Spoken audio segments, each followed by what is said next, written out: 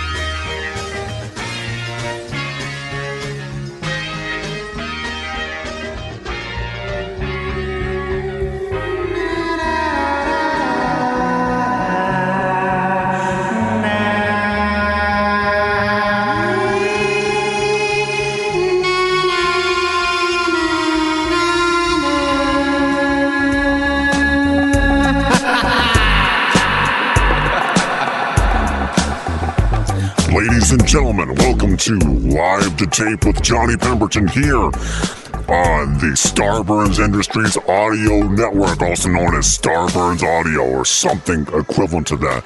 Today my guest is a man whose initials are LN, which is a very rare combination of letters in this world today. I mean, you hear a lot of other... I don't know any LNs yet. I know an LPN, it's a licensed nurse practitioner. This guy's just an LN, but he's not an Ellen. It's an L and an N. You're listening to Live to Tape here. Johnny will be in here shortly. Once he gets in here, we're going to find a new pathway, sort of a spirochete of sorts. We're going to bury a spirochete into your brain to create a new pathway. First, you should subscribe, rate, and review to the podcast on iTunes. That's EYETYNZS at jack.blast. iTunes, rate, subscribe, review the podcast. Check us out on Patreon, patreon.com/live to tape, where you can get behind the scenes recordings, special mixes, and bonus episodes, and all kinds of other big dollar special crap that you can't live without, you damn piece of shack. Okay, let's get into it here. I'll play some music and I'm going to introduce this guest once Johnny arrives. Okay.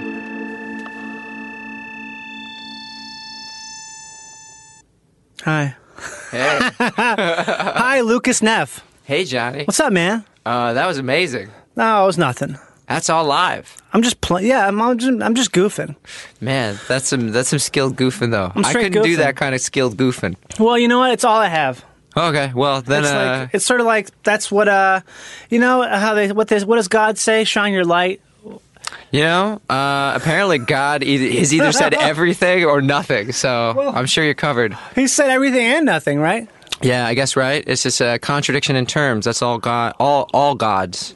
Yeah, that's all God is. Mm-hmm. Dude, I'm so shocked to see you because you look radically different than the last time I saw you. Yeah, I know. I'm a totally different human being. If there's a chance, like, I could be a doppelganger or an imposter who's killed Lucas and just looks enough like I could pass. Because you look like when I first met you. Ladies and gentlemen, my guest today is a man by the name of Lucas Neff. He's an actor. He's a comedian. He's a dancer. He's a dad. I do it all. You're not a dad, though. You have a lot of dogs. I have a lot of dogs. I'm a dog dad. Yeah. But you're like a real dog dad. You have lots of dogs. 4. Yeah. Yeah. I think that might be one over how many you're allowed. No. It's legal now. It's legal now. It's legal now to have 4 dogs? Yeah, just like weed, baby. It's all good now. So is that Let's bring it into the light. Was that a rider they attached to the weed bill? You can have, hey, man, what if we slip this in with the, with the weed bill? We all voted, man. Legal weed and one more dog. Oh my god, that's the funniest fucking thing. Because I love that shit when they attach riders to bills. Crazy it's so riders! funny, yeah. It's all completely. It feels like it shouldn't be legal. Yeah. To have like a bill about education is suddenly about like, oh, it's okay to kill bears in Alaska or something like that with gold ingots. You can now beat them to death, but kids get books. So it's it works like, out. I don't know. I guess if you're rich enough to have a gold ingot, that's how you say it, right? Yeah, I think so. Ingot. That's one of those words I've heard. I remember seeing it in the video game as a kid and being like, Ignat seems too stupid to be the right way to say this. It should be like Ignon or some like... Yeah, Ingol. Ingo. Yeah, like the T is silent. Can I get an Ignat, please? A gold Ignat. Yeah, oh, yeah. Like seasonal, right? Like an eggnot. Yeah. It's creamier. It's creamier. A little bit of rum. A little bit of rum. So you got 4 dogs. I got 4 dogs. How many do you have dogs? I got 1 dog. Yeah, I thought you had 1 dog. She's big, though, but, it's still How just big one. is big? 60 pounds plus? 80 pounds? 85 pounds. She's XL in all categories. We've even bought her things like frivolous, dumb things like a vest to wear in the pool that has a shark fin on it. Oh. And it doesn't fit around her body. Also, all the harnesses we've ever bought her, all the harnesses we've ever... all the harnesses we've ever have been... Her chest is so big. So massive. What breed dog is this? She's like a mix, some weird ranch. I call her a ranch hound. Okay. Because we got her from a horse ranch. Because she's dressy. She's dressy. And, they found them. They found these dogs. I may have told the story a bunch in the podcast, but listeners, if I have, you're just going to have to relax and hear it again. But knowing that nothing is ever the same. It's always just slightly different. Yeah, you can't step in the same river twice. Exactly. Frustrating map makers everywhere. Yeah. Oh, river! Mm-hmm. Oh, river, don't flow so much, please. Map maker J. Yeah. Yeah, she's a big, it's just weird that a girl dog can be that big. That's not normal. Why? Do you feel like girl dogs, is that a thing? Yeah. But for the breed, is she big for the ranch hound breed? I think that, in general, most female dogs are smaller than the male. Yeah, it's sexual dysmorphia is common in nature, for sure. Man, that was a cool thing just to say. I feel like I re-listened to our podcast that you were on, and I'm convinced you're the smartest person I've ever met. So I don't think there's anything I could offer that's going to surprise you. Okay, you just did. I mean, barely. I feel like it was like, do you even experience surprise anymore? Like, when's the last time you genuinely experienced surprise? And not just now. I did just now. But you say not just now. I'm trying to, honestly, like a surprise, like, wow, I didn't know that kind of thing. Or just like the feeling of surprise. It's been probably a while. I've been scared. I've been like, whoa, like startled, but that's not the same thing. I heard what I am convinced. Well, I'm not convinced, but I heard something that sound like it had to be gunshots last night outside of my window. Right. Like around 3 a.m. it was, and my wife and I are confused because she heard dish, dish, dish, dish. And I heard dish, dish, dish, dish. And so we're like, we know, like, in essence, we heard about the same thing, but the cadence of it was different, but it sounded like gunshots. Yeah. And we were like, maybe it's a car backfiring. But my mother-in-law just came tonight to stay with us. Right. And she's from Australia where guns are not there. There's no guns there. There's no more. Yeah, there's no guns there. I took him all There's no along. guns. They took him away, fed him to the kangaroos. It's great.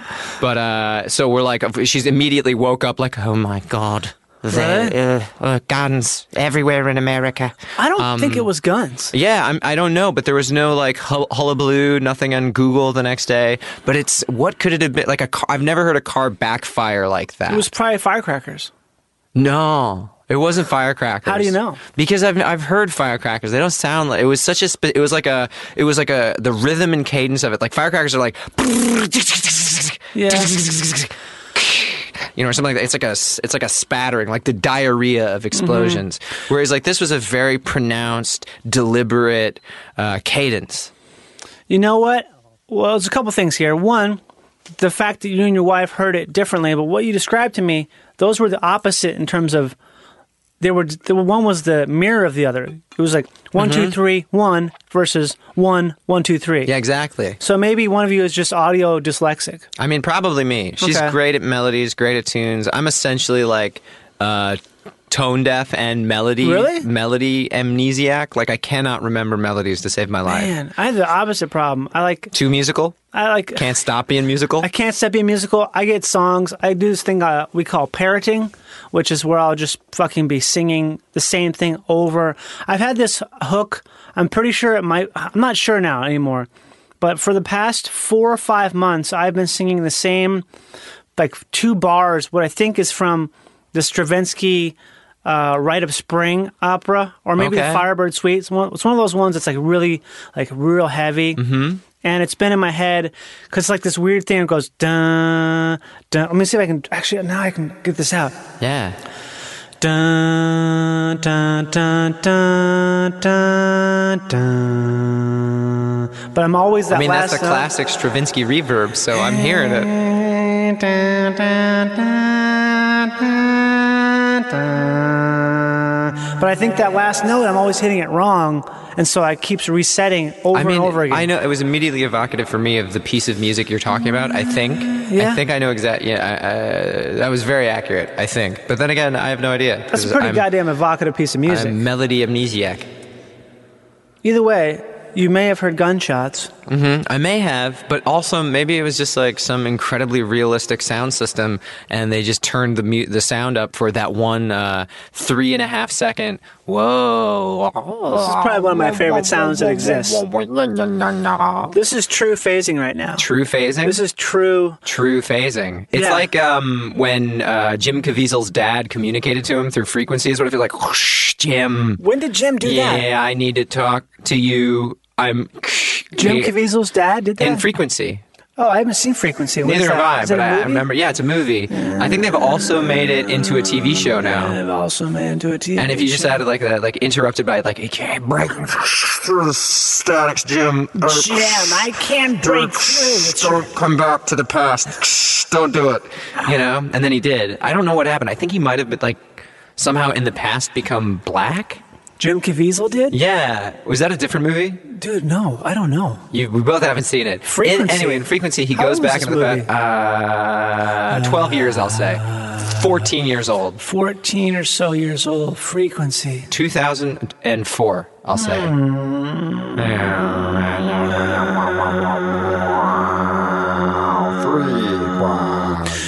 I used to think that frequency meant something like an audio weapon. Because I remember hearing that Cars song.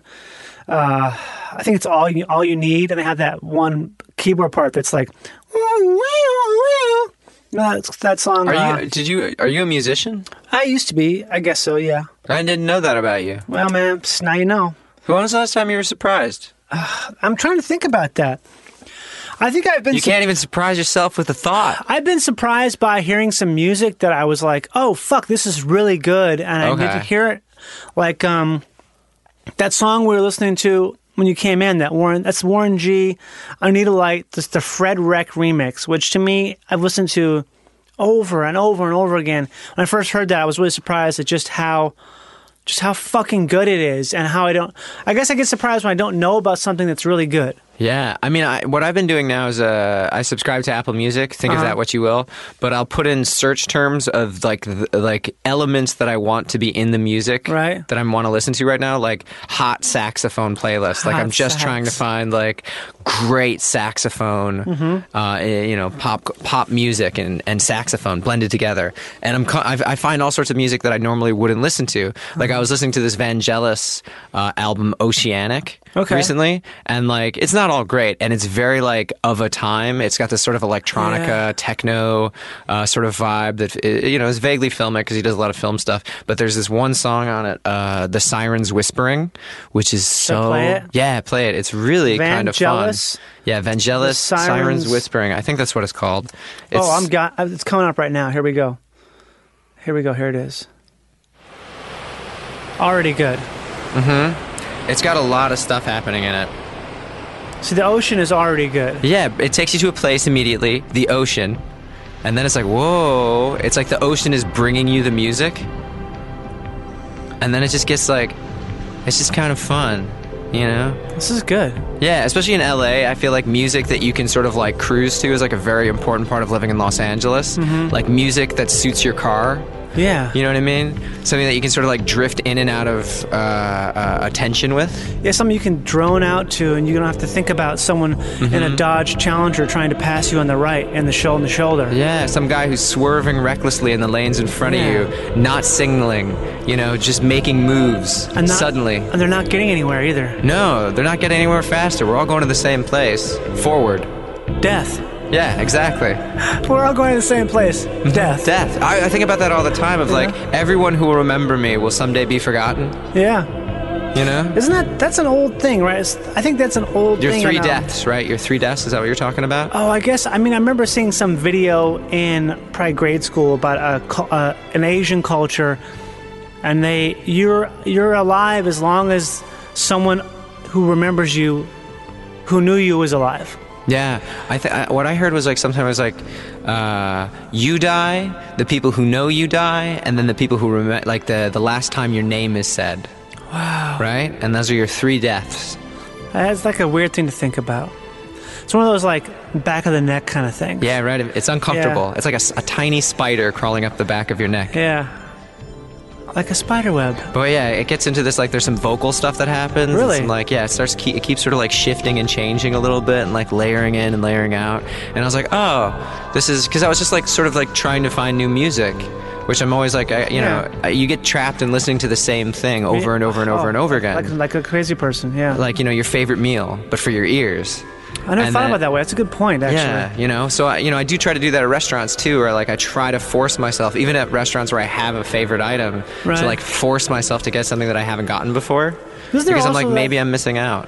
But there's also that thing to be said about, if you like something, like I really like, what do I like to eat a lot of? I guess I really love having a really good, basic, solid Neapolitan-style pizza. Wow. Have you seen Ugly Delicious? I have seen some of it. Yeah, the first episode. Did you see the Neapolitan pizza thing? I didn't. They go to Naples and they talk all about the history of Neapolitan pizza and how they have rules. Oh, there are. That makes sense. There are rules for the ingredients and where you're supposed to get them from. Yeah, we have to have the San Marzano tomatoes. I know that much. And mozzarella. There's like a specific kind of buffalo mozzarella that you're supposed to use. But originally it wasn't buffalo mozzarella. They changed that ingredient for something else because they had all this mozzarella. And the other cheese, I guess, was getting kind of hard to guess. They're like, hey, you can use buffalo mozzarella now. And so that changed. The rules. Yeah, right? It's so funny because it's so hard and fast until it isn't. The Italians love that kind of shit. They love being like, these are the rules, except for this time. There's all these Italian language rules, I guess. And then sometimes they make an exception. It's like, why do you make an exception here? It sounds better. Yeah. It sounds better when you do it this way for this one time. Except like the English language, I before E, except when it isn't. Except when it isn't, yeah. That shit's got me in so much trouble so many times. Yeah, with the law. It's like the word I use more than... The most common I before E word that exists is received. Friend. Well, friend works, but on received, it's E before I. Yeah. Oh, yeah, it is E before I. Ceiling. Ceiling, too. Is it E? Well, it's after C, right? I before E, except after C, and some other cases. It's after C? I didn't know that. Yeah, like ceiling. That's all I can think of right now. If someone had told me that, I would have saved so many trips to the dentist. But I don't think it always is, though, is it? Like, it can't be. Like, Dear listeners, you're listening to Live Tape. If you have an exception for us, please check out the Discord page, which will be live probably the next couple of days. I'm sorry about that. But otherwise, you can email live2tapepodcast@gmail.com with your exceptions, complaints, or if you want to send a message to Lucas via me, I will filter down and change the spelling and change the tone completely. It's live2tapepodcast@gmail.com. Yeah, I prefer C after E. Yeah, C, the C. Oceanic. This shit is just great. Isn't it nice? It's really pleasant. There's a recent discovery my wife made, I think, of this guy, Archie James Kavanagh. Damn. It's really cool stuff. It's this Inuit guy who had this album released in 1980 that was only released in Alaska. So it's essentially an Eskimo singing to other Eskimos. Wait a second. Okay, I got to look this up because I'm already on board. Okay, Archie James Kavanagh. Yeah, I think with a K.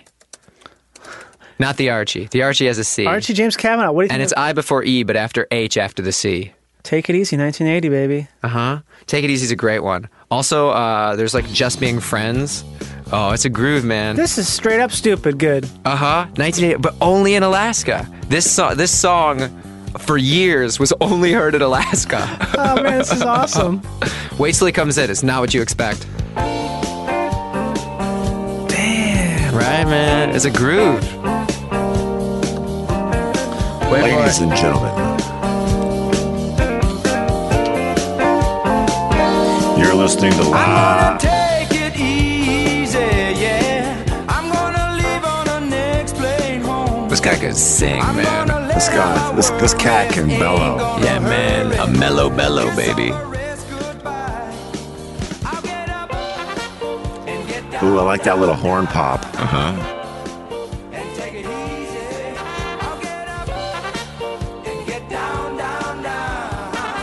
Nothing about this makes me think of Alaska. Nothing, which I think is the best part about it. Yeah. Right? It's a surprise. It's a true surprise. Yeah, it's a true surprise. He's got that eagle on there, that special American eagle. And the art, the album art. Also doesn't lead you to believe that it would sound like this. You have no idea. Okay, well, there's a little note there, listeners. Archie James Kavanaugh, Take It Easy. And you can also explore further from there if you wish to deviate from that path. I want to go back to something we touched upon. A second ago, you were talking about the 3 deaths, and it made me think about how you're talking about how you need to branch out sometimes and do something different for what you're doing. Mm-hmm. And I was thinking about how that's sort of the case with. Like a lot of times I'll stay with what I've got because if I know, like the Neapolitan pizza, right? Mm-hmm. I like it. It's good. It makes me feel good. You know what you're going to get. I'm going to get. But it's also nice to see the variations on a theme that you get when you order the thing that you're used to getting. Elgar. What's that? Variations. I figured you'd dig that since you talked about Stravinsky. See, I don't... Edward Elgar, he created the Variations, I don't know what you call it, symphony, opera. Right. It's this very famous classical music piece. I think most famously used in cinema in the Color Trilogy by Kieslowski. Yeah, Krzysztof Kieslowski. Mm-hmm. You're dropping some stuff on me I didn't know about. I'm really surprised. I honestly expect every time I open my mouth to bore you slightly with how much you already know what I'm talking about. You know what? But sometimes that's what happens. You have like people who are moving forward, but they're on like different tracks, and for some reason they're so much different because they're separate, and so you're experiencing things at the same rate, but you're just not. You encounter different things. Yeah, right? you're encountering different things. There's no way to avoid it. You're just going to run into different things, and also just like you run into the same thing on a different day, right? And it's the river you can't step in twice. I guess there's a lot of thematic circling here happening, which is fun. That's what I was thinking about. Is because I think there's something if you keep certain things consistent all the time, that can help you with finding things that aren't consistent. Because it's like a thing where if you always sort of do certain things the same way, if you have like a regiment, and certain, like I feel like for me when I have like my dietary regime down, like I eat the same thing all the time except with some slight variations. Minor variations, sometimes. yeah. It makes those variations better because you can taste the difference more readily, right? Yeah. Because I'm not just constantly being like, oh, I have this, oh, I have that, I have this, I have that. If you're living in novelty all the time, the novelty stops becoming novel. Yeah, the novelty becomes the routine. Right. And so it just wears everything down. And so that's why I guess I think that it's nice to change what you eat, but at the same time, it's also... This is actually so... I'm sorry to interrupt, but this is so perfect before we launch into another sideways move, a lateral move conversationally. I saw The Death of Stalin very recently. Okay. And it's a really funny movie. Highly recommend. But it made me, I was like, I'll reread Master and Margarita. It made me think of Russian authors and Russian writers. Okay. And I was like, I haven't read Master and Margarita in a long time. Who's that by? Mikhail Bulgakov. Okay. What else did that guy do? He's most famous for The Master and Margarita. He wrote some other... The Master and Margarita? Yeah. So it sounds like a Jimmy Buffett song, but it's not. It's about the devil in Moscow, essentially. What does Margarita mean? It's a person. Okay. But the thing is, it only exists for an English-speaking person in translation. right? And so like I was on the road when I decided I wanted to revisit it, and I only had my phone, so I downloaded an audiobook so I could just like, I'm a very impulsive, impatient person, Okay. could immediately begin listening to it. But then I was like, it was so good that I was like, oh, I want to read this too, so I can just see. I like seeing sentences on paper, Yeah. so I understand their construction better, and I feel like I appreciate the writing more when I can see the way it lands on the page, and, Yeah. and the words like sort of pop more. It's a different experience. But the thing is, the translation I got for audiobook is difficult to find for a book, A print. a print version Yeah. of it. So I ended up like finding all these different translations and reading. I kept rereading the same chapter, and I think I read about 7 different translations of the same chapter, or more like 5, maybe. Sounds 4 like or a lot 5. of work. If you enjoy it, it's just, it's not work if you enjoy it, right? It's true. But the funny thing was, I was like, you could see like, in this translation they use the word zenith, and then in this translation they use the word apex. Okay. In this translation they describe a pair of glasses as being supernaturally proportioned, and in this one they say like fantastically oversized, Wow. or something like that. You know what I mean? And there's all these like tiny variations, Yeah. and you begin to realize, of course, that you're never, unless you speak Russian and read Russian, you're never going to read the actual book. Yeah. You're always going to read this thing that is like vaguely circling around it, but you get these Right. variations on a theme, and you get like, like having the Neapolitan pizza where like, you change a small ingredient, one ingredient at a time, and you begin to taste the difference. And it's really fascinating listening to one translation and then Yeah. reading. I'm listening to a Michael Carpelson translation, which I personally think is the best translation I've encountered. Hi, Michael Carpelson. If you're listening, we love your translation. Dude, it is such a good translation. Can you please send me a printed copy of it? I'd like to read it. I But bet then if you emailed him, he would do it. He'd be like, "Oh wow, no one's talked to me in 4 years. This is the first human interaction I've had in 4 years, except from my mother who's dying, and like all these 55 my parents. cats. Yeah. And then I've been reading this the Mira Ginsburg translation, which I think is the most fun translation that I've encountered. But it's of the 1967 edition of the book, which still had redacted, censored pages. So it's interesting because I think I'm getting an audiobook of the unredacted version, Wow. and then I'm reading a translation of a slightly redacted, slightly censored version. So I'm getting these two similar but different experiences, each of them pleasurable. Do you feel at all that you are wasting your time on one book? Yes. Okay. The printed version. 'Cause I have it's still so very many good, books. but I would kill to get the. But I'm not one book. I just mean like one. This is just one book in general. This is only one thing. I always have that problem where I have more books than I have read. I haven't read all the books that I own, and I always am buying books, and I'm always playing catch up and stuff. And I was thinking yesterday, I'm going to die before I've read all the books I want to read. What's a book that you need to read? Well, I don't need to read any book. But I mean, do you feel like there's like, do you have a list of like, you're like, I need to get to this? I don't have a list so much. I have a bunch of them in my library that I Is there anyone that you're like, I can't wait to get to this book? I think there's a couple. There's a couple. I want to read some. What's his name? Dickens books. I bought Nicholas Nickleby? Right, but its size is daunting to me. Nickleby. It's Yeah, it's long. I just I read Infinite Jest for the Okay. first time to I won't completion read a few that. years ago. It's great. I really recommend it. I won't read it, and it can't be good. It's too long to be good. Have you never read Moby Dick then? I started reading Moby Dick. I got about a third of the way through, and I stopped recently for some reason. Was it one of the whale taxonomy chapters where you're No, like, I how lo- much do I need to know I about like whale that vertebrae? shit. I like that shit a lot. I put it down.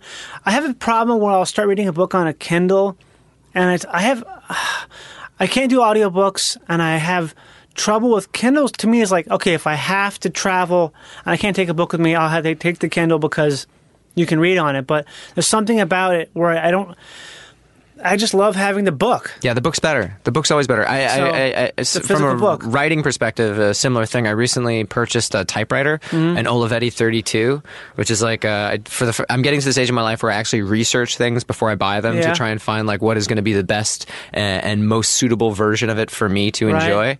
And it is exactly that experience of like the having the physical relic of your writing in your hands is such a different and more pleasurable experience than this ethereal digital copy that exists in this infinite regression of editorialization.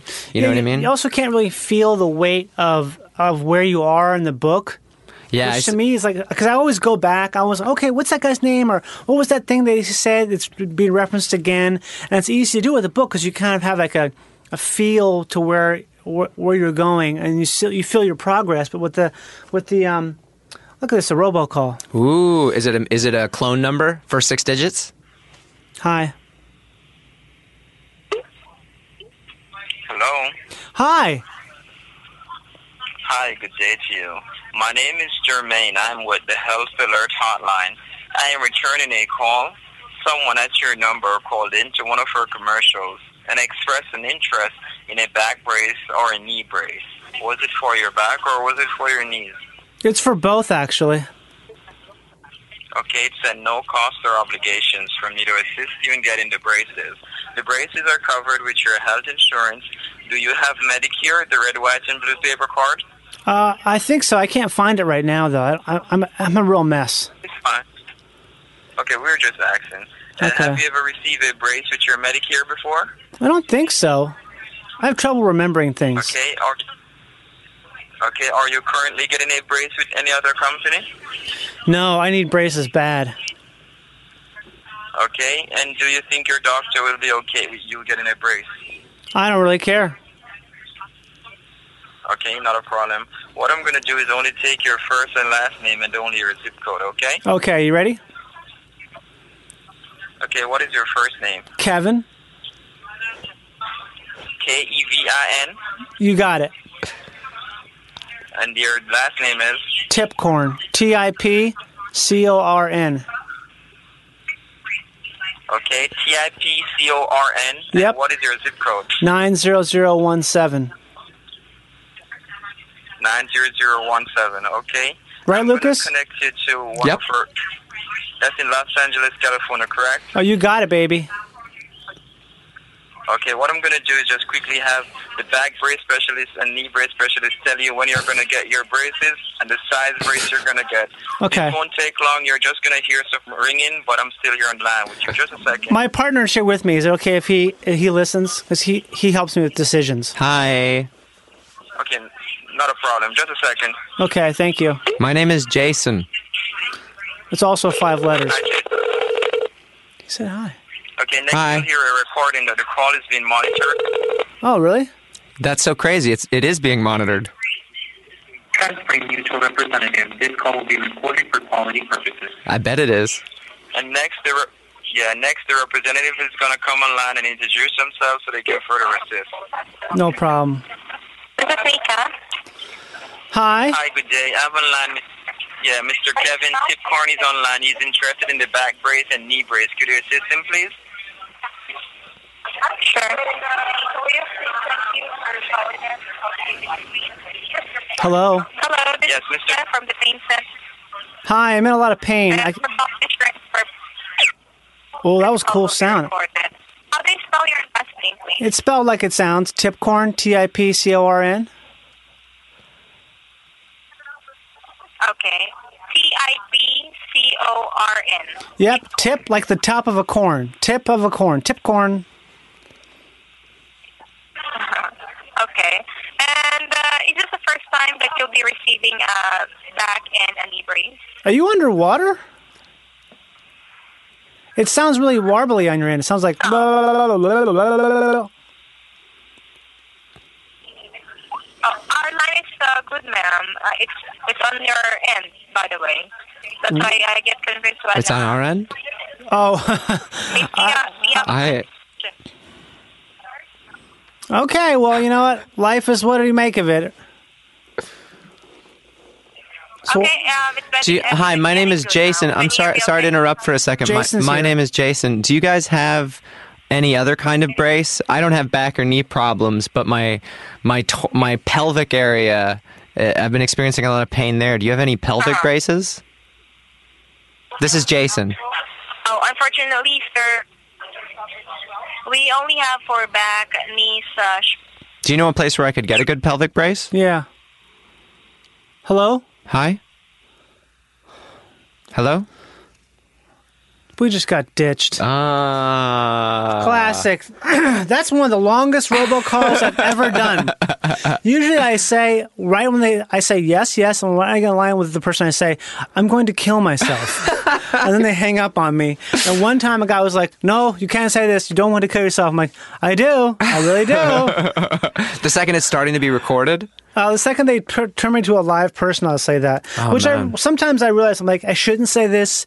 That's like an incredibly dark thought to be just shooting out into the void of a stranger. Another person's brain? But at the same time, I'm like, I get so many robocalls. The whole cloning thing is crazy to me, where they clone the first That 6 shit is digits of your cool. number. Do you know about? This is a cool. I got in a fight with a guy because I said, stop calling me. Really? And it was some dude's number, I think, that they had stolen. Yes. Oh. Well, that's what they do. I actually became friends with a guy. Mild friends with a guy. Actually, maybe I can find this. I should play this right now. I've never played this in the podcast. It's so short. But this guy, I kept calling him and talking to him, and I told him what was happening. And he was very nice. And I just thought, like, this is such a cool thing. Honestly, he's got to live in LA. I really should try to hang out with this guy. I should say, hey, man, this is super weird, but I think we should probably hang out just because something fate has brought us together.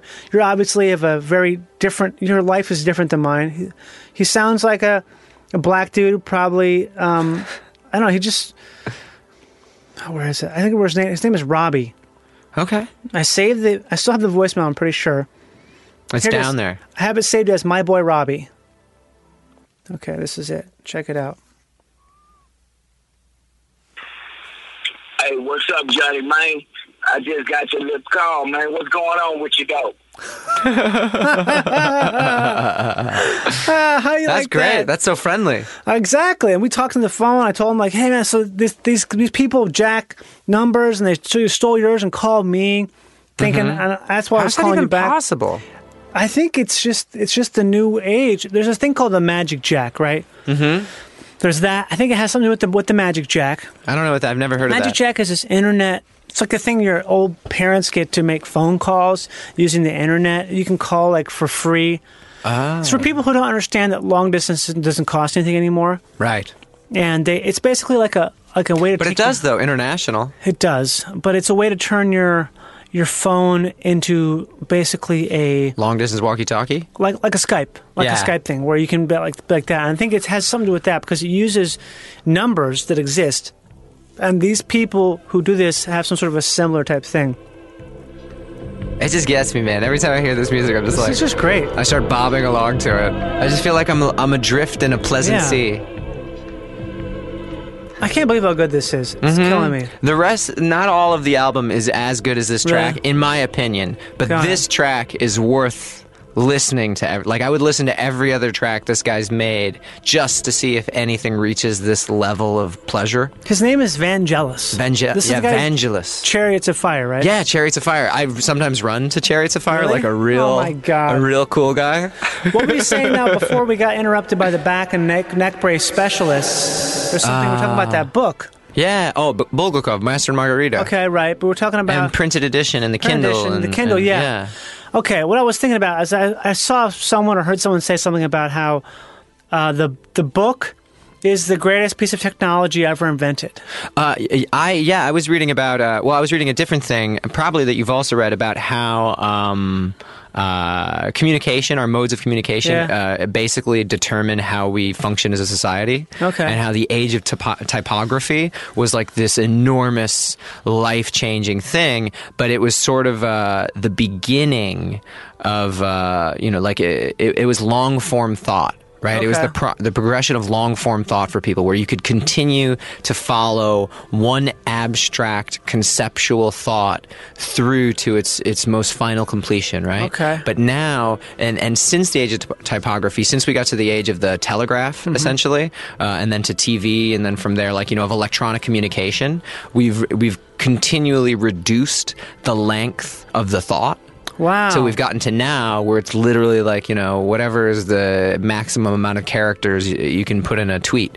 You know what I mean? This is where communication, and that as a sort of unintended but natural consequence of that, our own ability to communicate changes because we stop communicating or listening in the same way because we start dealing with these truncations as opposed to these like longer, more nuanced discussions, right? That's why everyone says shit like, "Oh, the world's terrible now," or "Oh, all these fucking assholes." It's because you can't talk to them enough to actually realize you're both probably exactly the same. Yeah, and it takes time. It takes time, and it takes an extended foray into thought. And that was what the typography gave us, so that the printed word and the novel becomes this incredible, amazing evolutionary leap in sort of like human technology. It's sort of like an ICBM of communication versus a tiny pebble. Yeah, we're just fucking pea shooting at each other now. And it's like what we need is a return to total war. Return to total war. Return to turtle war. Turtle war. I'm going to pause for a brief moment to get a glass of water. Yeah. And we'll be right back. I'm going to pee. We'll be right back here on Live to Tape.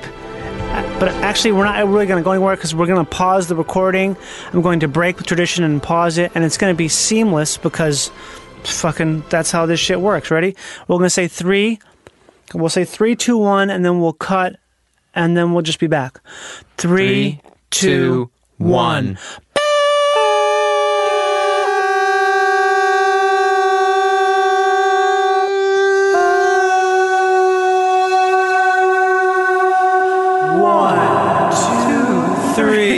Hey, we're back here. We're back here on Live to Tape. We never went anywhere, but we did. I want to play this for you, and we can continue talking. We're just here in my truck right now. Is this your truck? This is my truck. This is my beige 9K Series Ford. It's a big rig. Yeah, is that a pickup truck? No, this is a big rig. A big rig? What's a big rig? It means it's pulling like a semi. It's just the tractor trailer we're in right now. We're in a tractor trailer. We're hauling convoy. Yeah, we're convoying. This is 330 horse, 11.1 liter, Series 60 Detroit Eaton 13-speed straight piped, pulling a quad axle dump trailer hauling mortar sand. How are they able to measure what a horse is capable of? It's an old thing, I think. Do we think it's accurate? It's not. Like, this is what 330 horses would be capable of. Yeah. Isn't that crazy to think about that? Mm-hmm. Yeah, it really is. We got so many horses out there. What were we talking about right before we left, though? We were talking about something interesting, obviously. Yeah, the most interesting. Super compelling. We were talking about... Maybe more about... it was still about books, I suppose, wasn't it? Oh, we were talking about the ICBM of communication. Return to Turtle War. Well, how did you get into these kind of books? There's all this Russian stuff. It's so heavy. It was just like I'm super impressionable, and I'm super also like a little bit like fixative. Like when I encounter something that's interesting to me, okay, you kind of go down the wormhole. Yeah, I go full immersion into it. Got it. I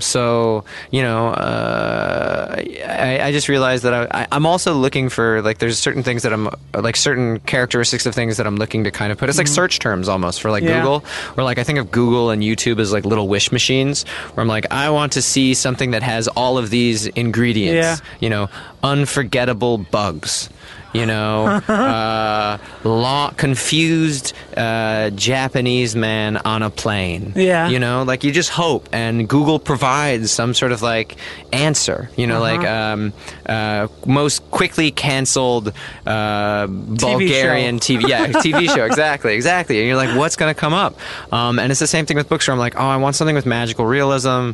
I want, I'm just got this Russia thing, so now I'm thinking about in Russia, and then I'm like, Stalin era, Soviet era writers, and then so you're like, and then something that's like, but something that's of a classical, like it's hit a certain sort of like watermark in terms of how it's regarded you can in trust literature. it. Yeah, it's a vouched for experience, because it's very difficult. It's hard to find good modern literature for me. I don't think I think it's I'm a by recommendation kind of person, though. I do like to go into bookstores and just read the first page of books, and if one grabs me, then I buy it. Okay.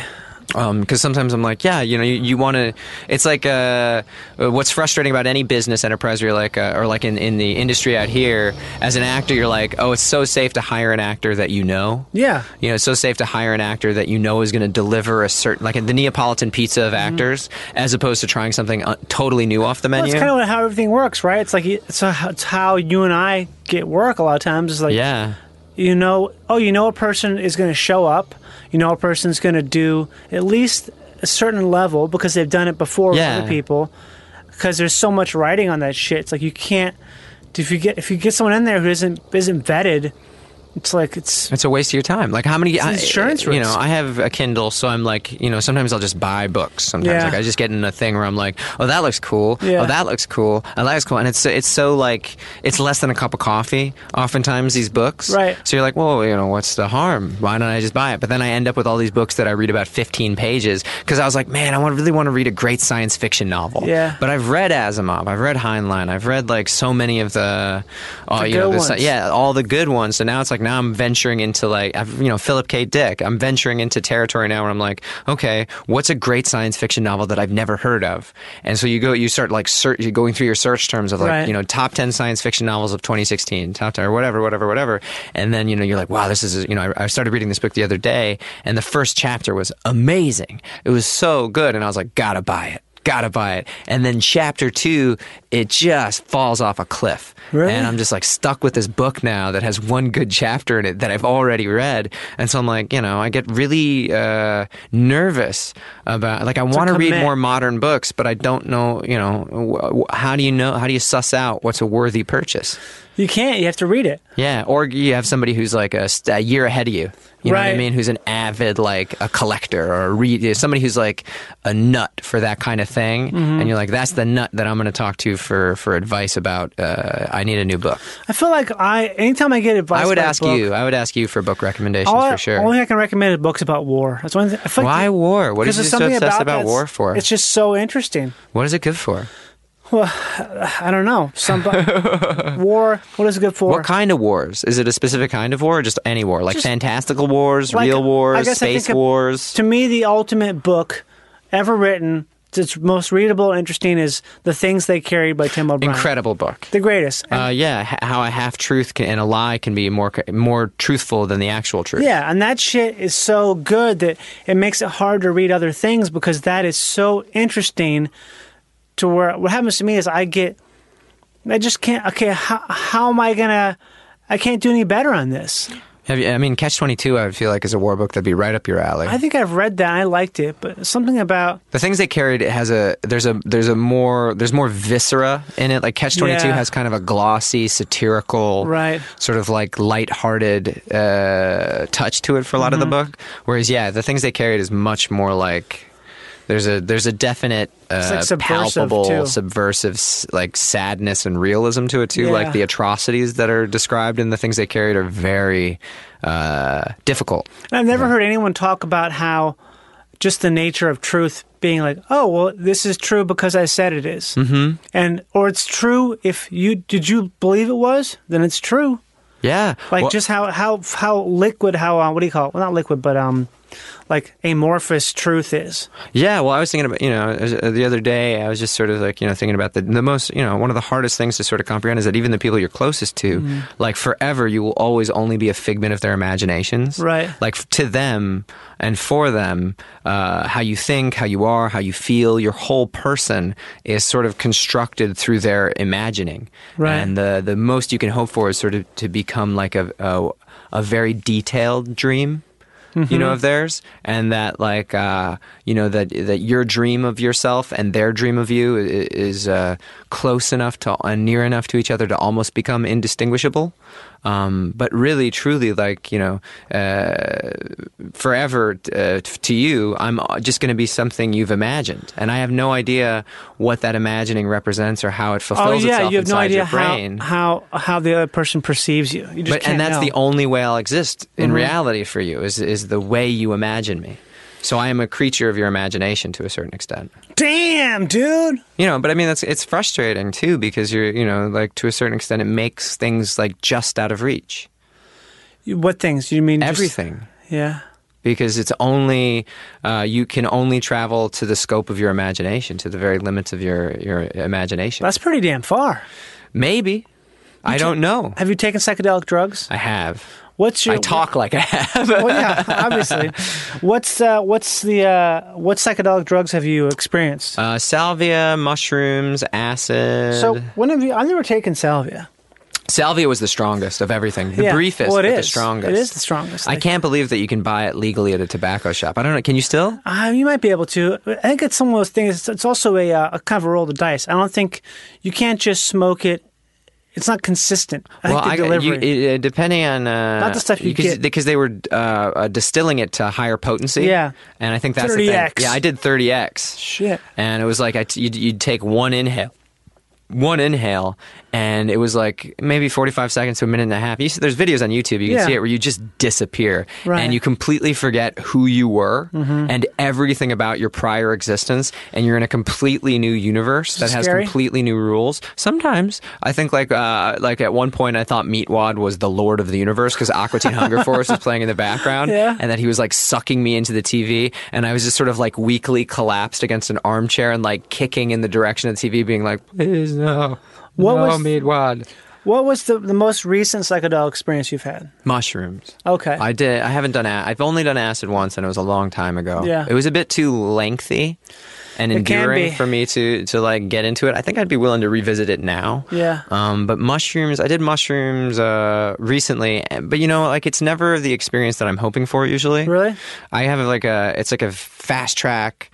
It's like speed in terms of my thoughts. I have this rush of like thoughts, this rush of sort of like creative gestures that occur to me mentally, and all these mentations and ideations. But then but I don't get the strong visuals that I'm hoping for, because I'm always hoping to be transported to what is essentially like a magical realm. Where like you just see crazy things. I take tons of everything, and I just feel like there's some part of my brain that understands I'm in a drug experience and doesn't let go. I was just thinking about this the other day because I took some what do you call it, MDMA, a small amount of it, right? And I've taken a pretty fair amount of different psychedelics over the years, and there's like certain drugs I don't like to take anymore because they don't make me feel that great, like painkillers, for instance. I don't enjoy that anymore. I don't even take Advil for the most part if I can avoid it. Well, I used to enjoy getting high off of like a Percocet or something like that. Yeah. I used to really enjoy it, but now I don't anymore. And I was thinking about this when I was on that small amount of MDMA, also known as what the kids call Molly. So I was taking that, and I was thinking about how it's not really affecting me that much, but I kind of was thinking, okay, I think what's happened here is my brain, it knows what's going on. It recognizes this, and it's going to take, because I'm an experienced user of that stuff, so it's going to take that much more of something to really knock me off kilter to the point where it puts me in a state where I don't recognize it and I can't fight it. I can't fight my way. You surrender to it more fully. Yeah, because to surrender to it, I would have to be annihilated. I'd have to be completely knocked over, like knocked out by it. And I think my brain is now so strong with those type of I want to say like deviant experience that deviates from reality. It recognizes it so well that it's going to take so much, almost I would say a dangerous amount of something. I'm in a very similar category. So it's a weird thing where you have to, you can't trick yourself anymore. No, yeah, and this is the thing too. I think there's something about me is I'm a habitual weed user. Okay. And I've dialed down recently because I was just like, okay, let's clear out the cobwebs for a little bit. But I think the thing about me is like people often can't tell when I'm high. Well, that was the same with my friend. My friend growing up was the same way. Yeah. When he was not high, I was like, "Are you high?" He's like, "No, I'm not high." That's the thing I was going to finish with is that you can definitely tell when I'm not high, but you can't tell when I am high because when I am high, I'm more normal to a certain extent. To like the definition of normal, like I'm relaxed, I'm calm. Yeah. But when I'm not high, I tend to like. Become overwhelmed with like thinking. Yeah. And, I speak a lot faster. I'm suddenly like incredibly energetic. I have these wild ideas. I'm like prolifically productive. productive and like Really? constantly throwing myself into like new tasks I had at the like opposite 100 problem. miles per hour. And weed sort of like helps me sort of like buckle myself back in and like Wow. take my foot off the gas. Yeah. Which is kind of nice, but it doesn't like, I don't have that like, oh, there's Cheech, you know, it's just like, oh, yeah, it's a guy. Yeah. But yeah, so I think like it's the same thing with every other drug where like my tolerance level, and I think that's just because of my level of experience. Yeah. Plus, I think, you know, if you're too knowledgeable about the thing you're using, it's sort of like... It can't surprise you. Yeah, exactly. And You I can't think... get that novelty is just, it can't do it. Like the first time I ever took mushrooms in like college, it was a wild experience. Oh, it was incredible. Because I didn't know what was going to happen, and my brain was so like, whoa. Wow. And yeah, I haven't been able to replicate that experience as much since then, unless I really like just I don't know if you can. snarf on a bunch of mushrooms. I don't know if you can do it. Yeah, and is that a good thing, or is that anything, or is it just Yeah. like this is who you are? And I've also wondered always is this actually the experience everyone is having, but Yeah. people respond to that experience on a different emotional level? Mm-hmm. You know, like I respond to the drug experience from a very cerebral place for the most part. Right. You know, it is a very cerebral exploration for me. I think as I've gotten older, I've sort of embraced more of the sort of like spiritual elements of drugs, but as I'm a fairly secular atheistic person, it's hard for me to like be like, oh, I'm having this cosmic awakening. Like that's not what drugs do for me. Yeah. It's more just like a scientific experiment to be like, I hope I see something. I wonder what I'll see, you know? So you don't think it's not cosmic for you at all? It is to a certain extent in that I think it opens me up to different levels of appreciation and different kinds of thinking. But I don't feel like there is a force that I was prevented from touching that I'm now able to touch or something like that. Really? That underlying, you know, that is underneath or surrounding the material fabric of noticeable reality. Well, you don't ever have any of that kind of thing when you're meditating at all? Sometimes I'm during meditation, I've had stuff where this is so intensely psychedelic, it's beyond psychedelic. It's like clarity, but it's something that is just not. There's no reality there. I cannot describe it in words. Yeah, I think so. I think I definitely feel, because I started actually meditating after talking to you. Right. So now I've been meditating for since September of last year. Okay. About 6 months or something Right. like that. And I do feel a much more stronger sort of like cosmic-y thing from meditation sometimes, because there is this sense of infinity and this Yeah. sense of timelessness. Yeah, that I that's think to me that's what's there. And privacy. I think to the experience that is very like intensely evocative for me. Like when you're in there, when you're down in that hole, or whatever you want to call it, it's like there's certain. Do you ever have like a thing where you see and you're in a place, you're feeling something that it's like this is a different world. It's like a different dimension. Yeah, I mean, I think for me, like a lot of it is just suddenly like there's this real sense of freedom and lightness, Right. That is atypical In normal life. to what most of my normal life looks Yeah. like. Yeah, and that's like, I mean, worth it for that alone. You know, it changes the way I think and it changes the way I pay attention, which is what I think is really interesting to me. And also, it does feel like it washes away a layer of useless thinking. Yeah, of like nervousness and what about this? What about that? What about this? It's like just Yeah, exactly. And you do hosed feel down. It does feel like it sort of reveals some sort of more deeper, permanent level of reality. And I think that's like what's exciting about it. Sometimes exciting about it for me, but also just like it relaxes me yeah. immensely, and it also puts me in a place of calmness where like creative tasks are suddenly seem much more effortless. I feel like for me, it's becoming less effective. Yeah, you know, I tend to do It's it. the same as with the drugs. Actually, I have less. I don't know how I would call it a peak experience. Like the peak experiences I have in meditation now are not. Now for me, the it's highs like, are not as high. Yeah, and it's something where, or the depths aren't as deep. It's less, I'm not going as deep as I maybe used to. Because there was times when, for some reason, if I take speed and meditate, it's like a fucking wild. It's a trip, man. I'm fucking tripping. Because you're going in balls. 2 speeds at the same time. I don't know. I think there's something about it that helps my brain focus, and the focusing inside of meditation is so. I don't know what it is, but the most psychedelic experience I've ever had meditating was when I had a pretty relatively small amount of like Adderall, like not a whole lot. Yeah, Adderall is actually a drug that I stay away from because it's too much for me. Like I can't sleep for days. Oh, really? If I take Adderall. Like I'm grinding my teeth. I'm a nutso. Okay. And I don't have struggles with like focus or work. So like for me, it's like the benefit is like, oh great, I'm going to be super focused and super worky, So but like too I much. can't sleep at all. And I also end up like hand picking the lint out of my carpet at like 3 a.m. Yeah, it's shit like that. That stuff's bad. That's like a thing where that's like a truly negative aspect. I guess everything affects everyone differently. Slightly. Yeah. I think that there's. I now meditate as needed. Oh, you know do? what I Okay. mean? Where Yeah. I'm like, okay, I think this is a day where it's important for me, or like I'll start to feel like a buildup of tension or stress in my head, like a weight, and I'll be like, okay, I need to like clear out, and then I'll like do 20 minutes or something like that, and it's really useful. If I do it every day, it starts to become a chore. Oh, it does. Mm-hmm. It shouldn't be. I know. Can I speak from from a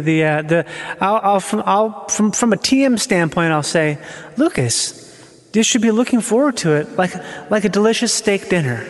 Yeah, but I have to remind myself that all the time. Like, hey man, remember this is like a technology you have that you're lucky to have this technology. It's like having a fucking supercomputer that you're not using. I feel like. True, but if you're not looking forward to it, isn't it better to acknowledge that you're not looking forward to it? Yeah. As opposed to lying to yourself and saying, "Oh shit, oh, I died. Oh, you I'm died. back." Isn't it better to acknowledge that you're? Oh, hey, I don't want to do this tonight. I guess, but why do you not want to do it? Sometimes I'm just like, it's time that I want to spend talking to my friends. Yeah. Or, like I have chores that I need to get done around the house. And honestly, I'd rather just go to bed earlier. Like I'd rather you just run out of time. Yeah. Or you don't wake up early enough and you're just thrown into the thrust of the day. And, I used to be much more like, gotta do it every day. Yeah. And then I was just like, this is getting in the way of doing some things sometimes. I can see that. And I was like, to be fair, like I'm getting out of it what I still feel like I need, because when I need to be calm or when I need to, when things are reeling up, I'll go back into a little routine of it and it clears me out and I feel good again. So I don't know.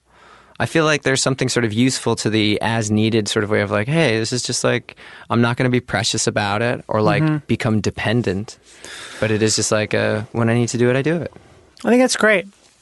I mean, the TM works. I think it absolutely, like meditation is something I would recommend to everybody. Yeah, I think eventually everyone's going to be doing it. I think we will have to. Yeah, because otherwise, the pace of life is so fast now. Like we're talking about all the information that your brain it's not supposed to be. It's not supposed to be doing that shit. Oh yeah, I've been thinking about trying to find different ways to slow myself down because I'm a very fast person. Yeah, me internally. too. I don't focus. I do think even right now I'm talking. I'm trying to describe how I'm going too fast, and I'm literally doing the same thing I just talked about. Yeah, so I'm trying to find things that like impediments now. I'm trying to find things that offer obstacles to process and to life. Like it was the typewriter thing, right? Like I was like, I write so quickly that slows and I you write down so much that I end up it sort of becomes like this pile of vomit, and there's not enough refinement.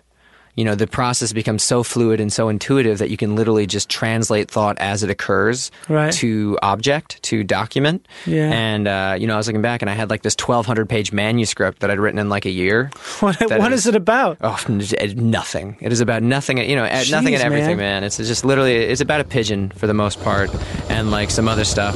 But it's absolutely, maybe 800 pages of it are just overwrought bullshit. Where it just didn't sort need of like all Infinite that. Jest. You haven't read it. You haven't read it. I'm not gonna. Ladies and gentlemen, this is Johnny Pemberton saying I will never read Infinite Jest. Hi. I want to go on the record saying I will never read Infinite Jest. What I will do is take a used copy to the shooting range and fire several 30-06 shells through it and then keep it and frame it in a 3D thing, a 3D special, a 3D frame. I would love to receive the second copy you did that too, because that sounds super cool. I'd read the copy that had your bullets lodged in it. I think he's a good writer, but I think he he needed to put some brakes on. Like you're talking about brakes. Well, yeah, I agree. I struggled trying to read The Pale King, the novel that he was working on when he killed himself. Right. And it is a lot of like exploration for the sake of exploration. Right. But I would agree. I would say that Infinite Jest, for whatever reason, still feels at 1,000+ pages like an efficient piece of writing, and so worthwhile. Okay.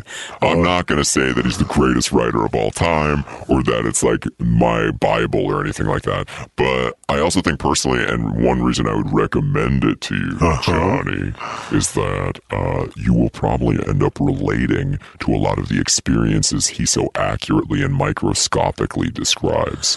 But I wish I probably would, and I have read some of his essays and feel that way about it. But there's stuff in those essays that I don't like his essays.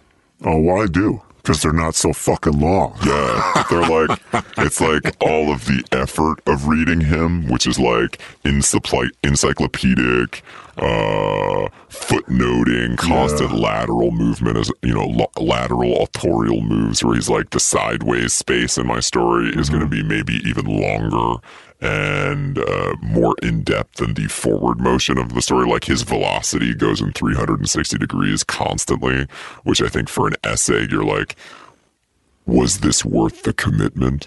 Whereas with Infinite Jest, it feels like it pays off. Okay. I think it may be one of those things sort of like the way pandas are dying because they won't have sex. Pandas are telling the world that, look, we're done. Yeah, and to be fair, are they wrong? I mean, who are we to tell them they're wrong? Why do pandas need to keep existing if they don't want to? They don't. And I think maybe in some very bleak way, they're right. David Foster Wallace is no longer with us. Because he's a panda? Because he's essentially a panda version. He's the writer version of a panda. He's a panda writer. He told us, I put all the words out there.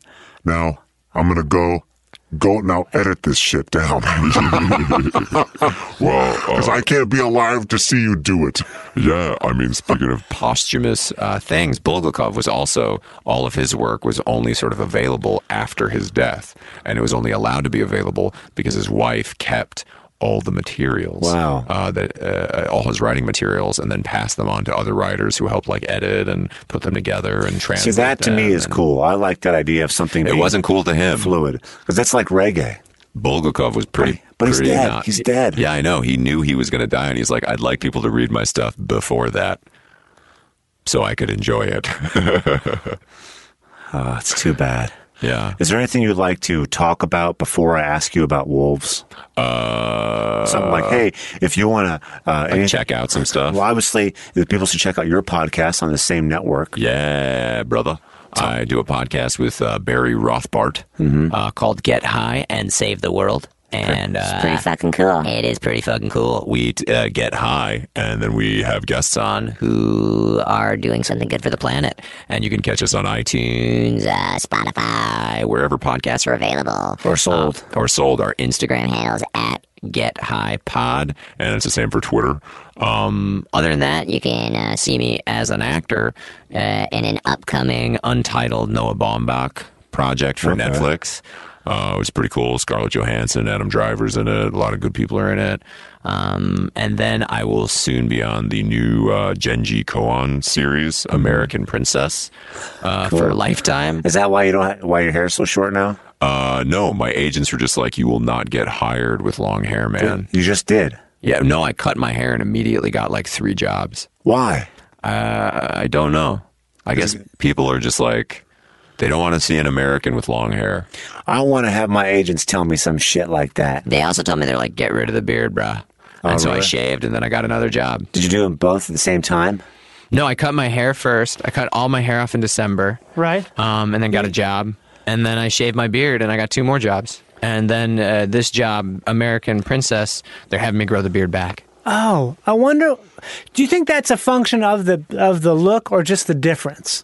Like the change? Was it the change or the way you look? I think it's that American television, in particular, is still very conservative when it comes to masculinity. Because if you have a beard, you're a homeless person. Yeah, and if you have long hair, you're like sort of a subversive counterculture. You're a punchline. Right. versus like a protagonist. So you'd have to play that character, the guy who's like, well, you know what? I don't have a car because cars are doing this. Hey, you kids want to get in my van?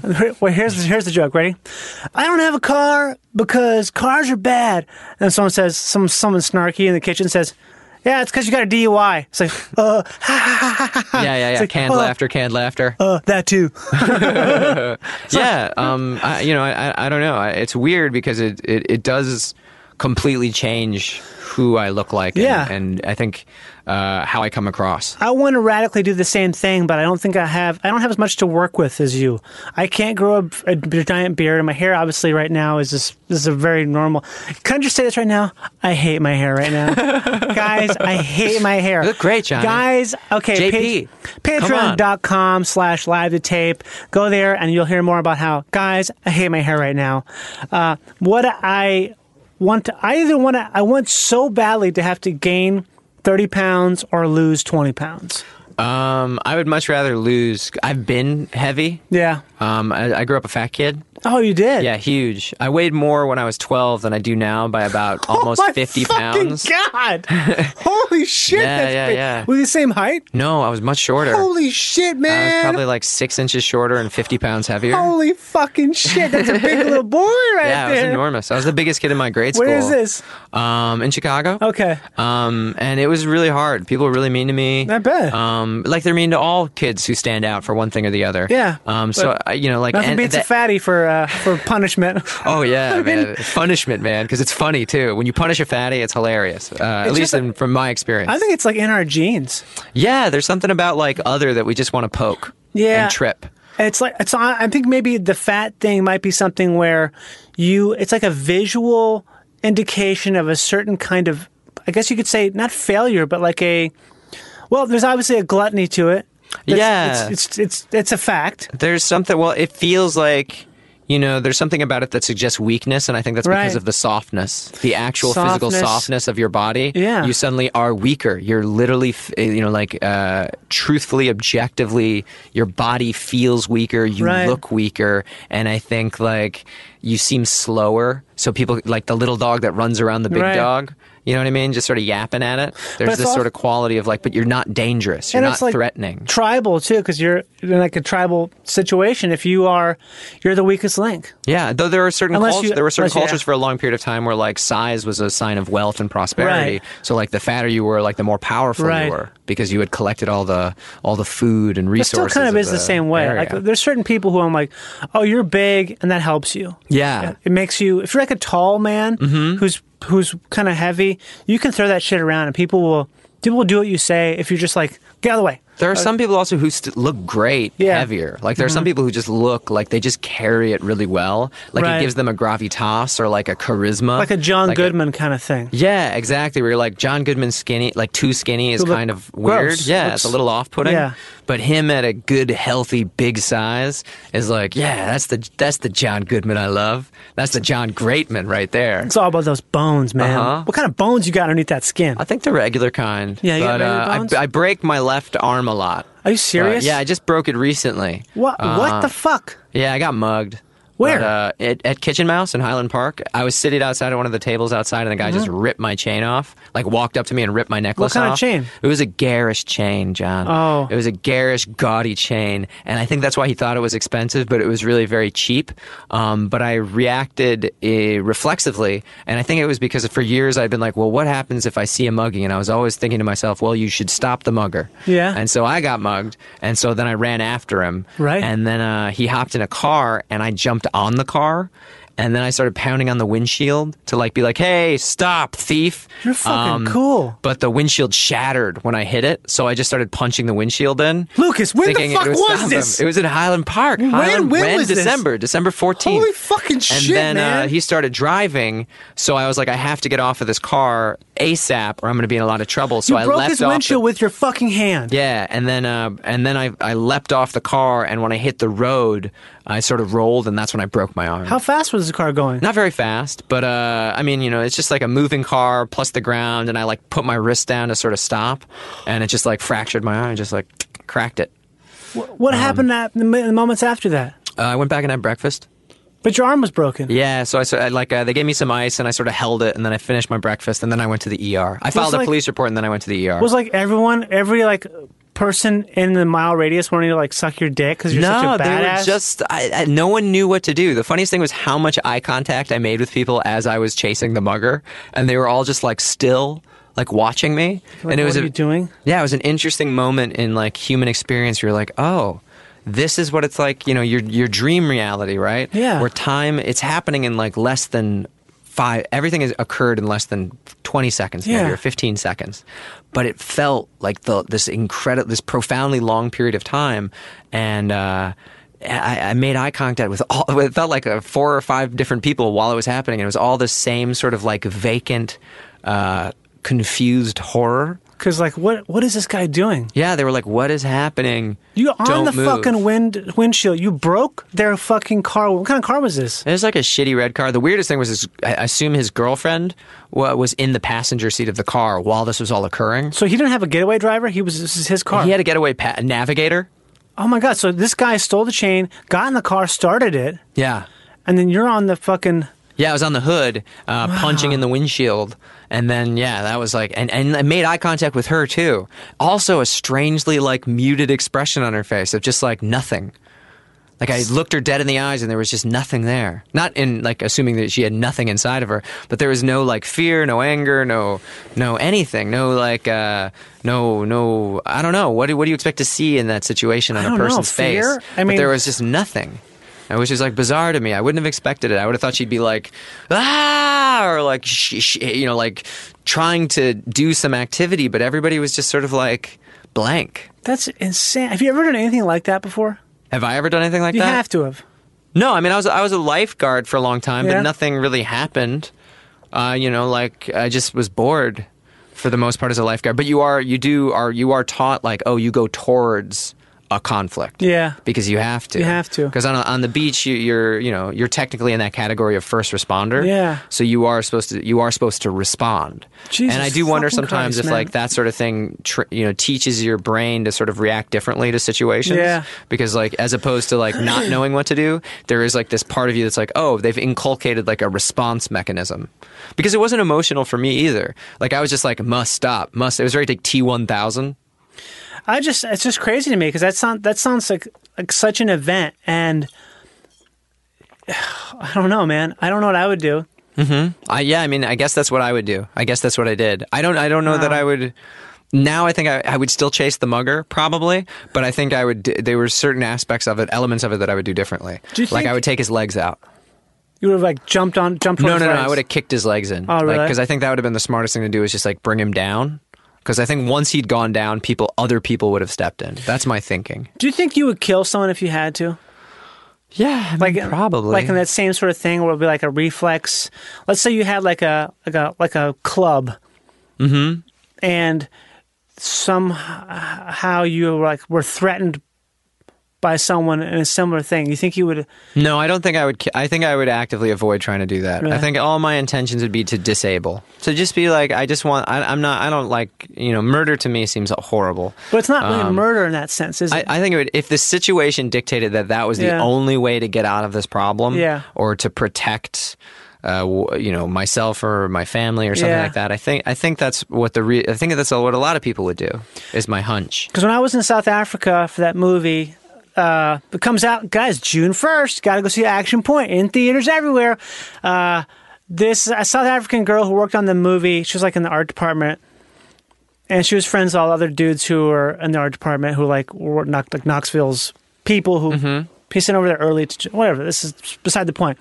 She's a South African girl, and we were talking about. It's like I was talking about like how I was gonna try to get a gun before I got there. Just to have for protection, but you can't. A foreigner, you can't have a gun. It's illegal, so I can't have the gun. And not that I really know what to do with it, anyways. In terms of, I don't want to carry a fucking gun. So I told her I brought a couple knives with me to carry a knife, and she's like, "Well, you should." I can't even think her accent. It's like a yeah. They say like a lot of yeah. Yeah. I'm going to South Africa. Have you ever stabbed someone before? And I was like, no, I haven't. Then you probably wouldn't ever stab them, even if you're being robbed. So you should get a club. I have a billy club baton in my car for that. It does feel easier to swing something That's what than she to said. stab something. She explained this very calmly. Was like, if you've never stabbed someone before, you're probably not going to stab them in the moment. But if you have a club, hitting someone is not a big deal because it's like you don't kill someone when you hit them. Yeah. So it's like you're right. That's such a fucking crazy. It's a smart understanding of human thinking, and what human a South behavior. African thing to think, to know what you're going to use when push comes to shove. I wouldn't fuck with that girl. Any girl who's my that God. thoughtful and that ready. All It's of like them. she's obviously been in that situation before. All those This is South speaking from a Africans, place of knowledge. They're all fucking tough as dirt. It's nuts. Yeah, Cape Town's out of water, which is crazy. Yeah. Oof. But that's a different story. Different story. Okay, well, those are the things about Lucas. Now, I want to hear about these fucking wolves, man. Okay, yeah. So I volunteer at this wolf sanctuary, Wolf Connection. You can find it on Airbnb if you'd like to do they do community hikes. Airbnb. Well, they do. Airbnb offers all these experiences now. They do, and some of them are incredible. I would recommend it even to locals within didn't your know own that. city. Yeah, they're like me and Barry. Yeah. Have both gone and visited this guy, this bee farm, this the other local thing I'm bee so farm, super Eli's interested in. Bees.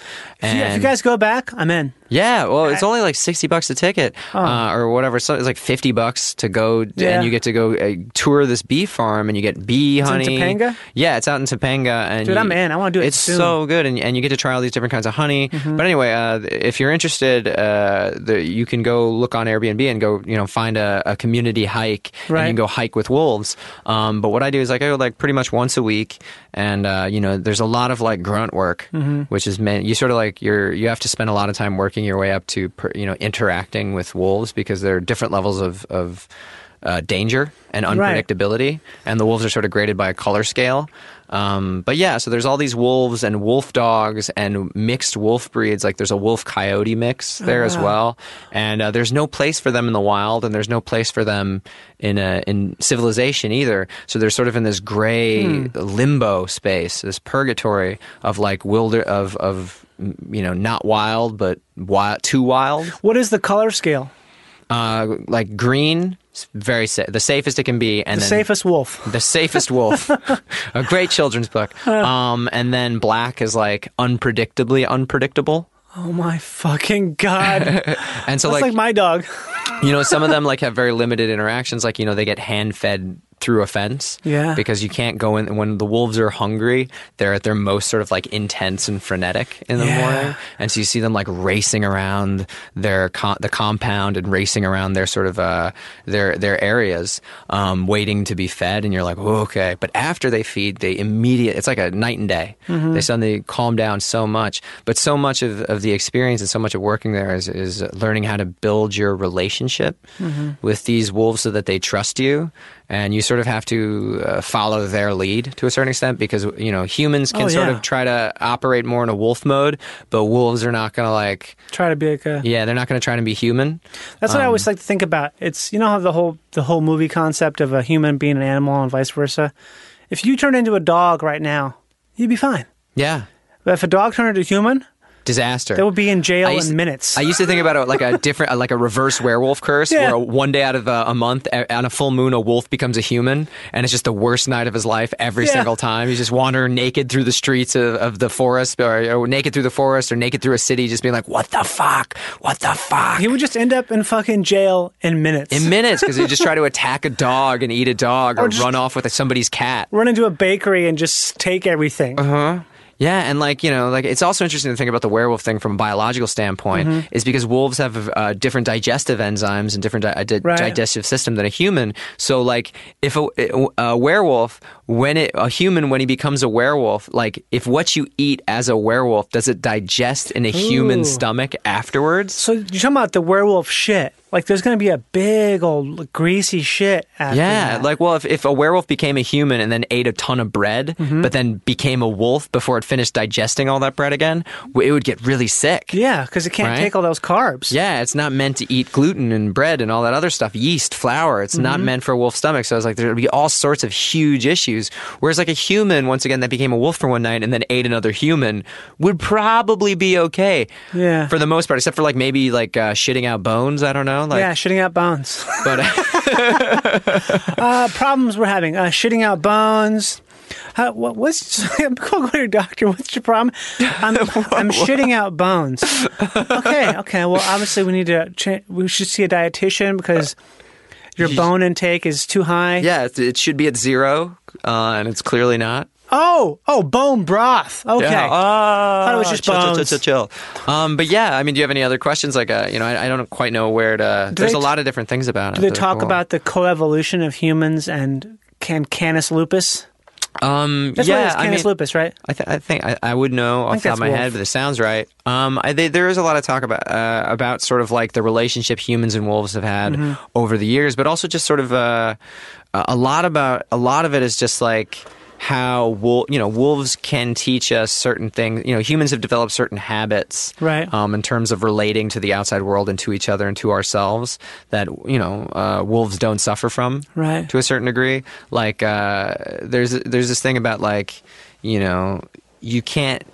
A lot of people come there wanting to have with an expectation or a goal of a certain kind of experience of like with the wolves, of like the wolves will choose them and go up to them and they'll have this connected wolf experience.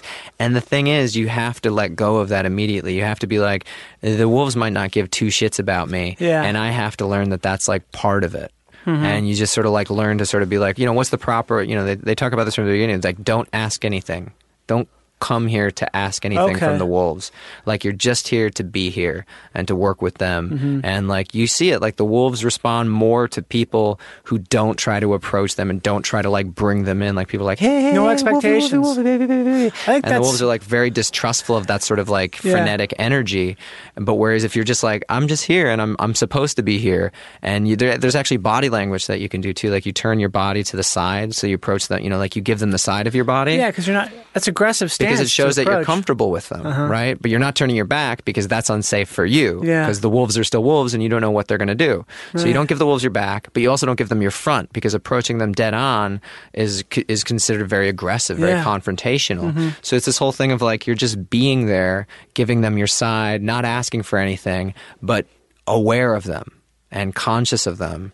And then, sometimes they come up and then you have this moment of like, sort of like very closeness to this wild creature that's sort of like eyeing you and figuring you out and giving you its space, which is very cool.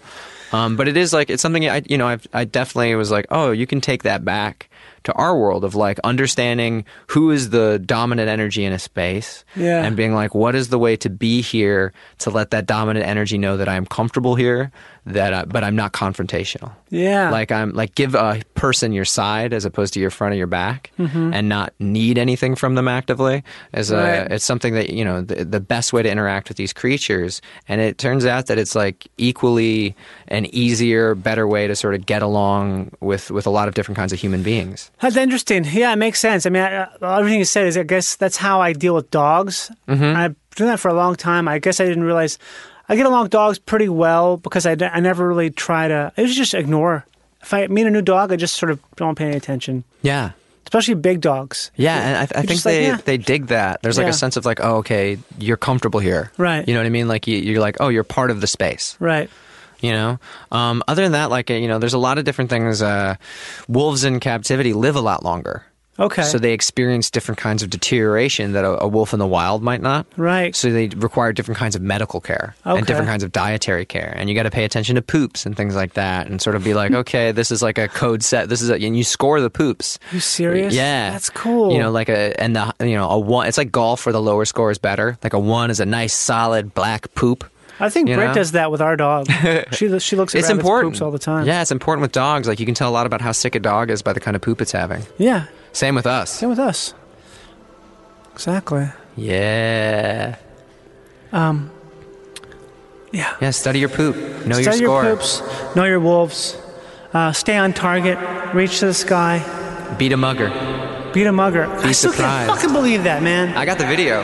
What? Yeah, it was captured on security camera. I can show you the whole thing. Okay, well, we're about to watch that now. Ladies and gentlemen, thank you for listening to Live to Tape. Please be sure to do all the things I told you to do earlier. And I'll see you again. And also, God, I'm trying to think. I always forget like what stuff I have to promote. And because I'm like, when is this going to be listened to? Jesus Christ, I don't fucking know. Just check out the Instagram and the Twitter and all that stuff. Okay. Bye, Lucas. Bye. Thanks for having me. Bye, Lucas Neff.